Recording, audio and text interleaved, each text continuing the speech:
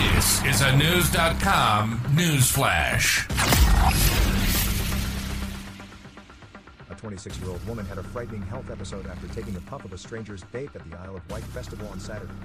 Chloe Hamilton broke out into fits within a minute of taking a puff from the stranger's e-cigarette, sending her in and out of consciousness and unable to speak. Natasha Ward, who attended the event with Hamilton and her brother, believes the experience was the result of a spike vape, an activity she claimed to have been previously unaware of. Chloe doesn't vape or smoke, and has never done drugs in her life, but was duped into taking a puff in this situation, Ward wrote. In a post to Facebook, Ward described the experience as the worst 24 hours of her life. She also expressed frustration at the handling of the situation by festival staff and police, adding that it took 2 hours for any adequate medical response.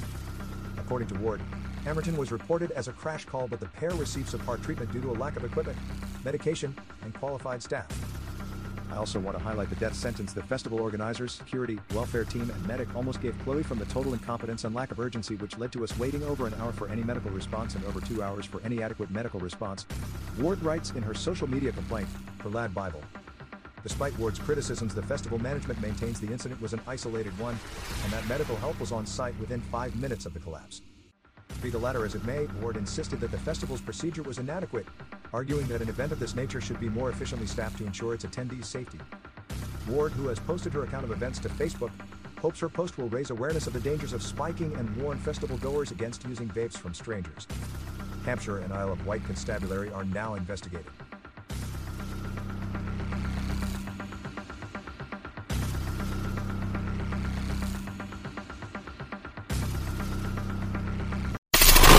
Knowledge. Unfiltered. News.com. News.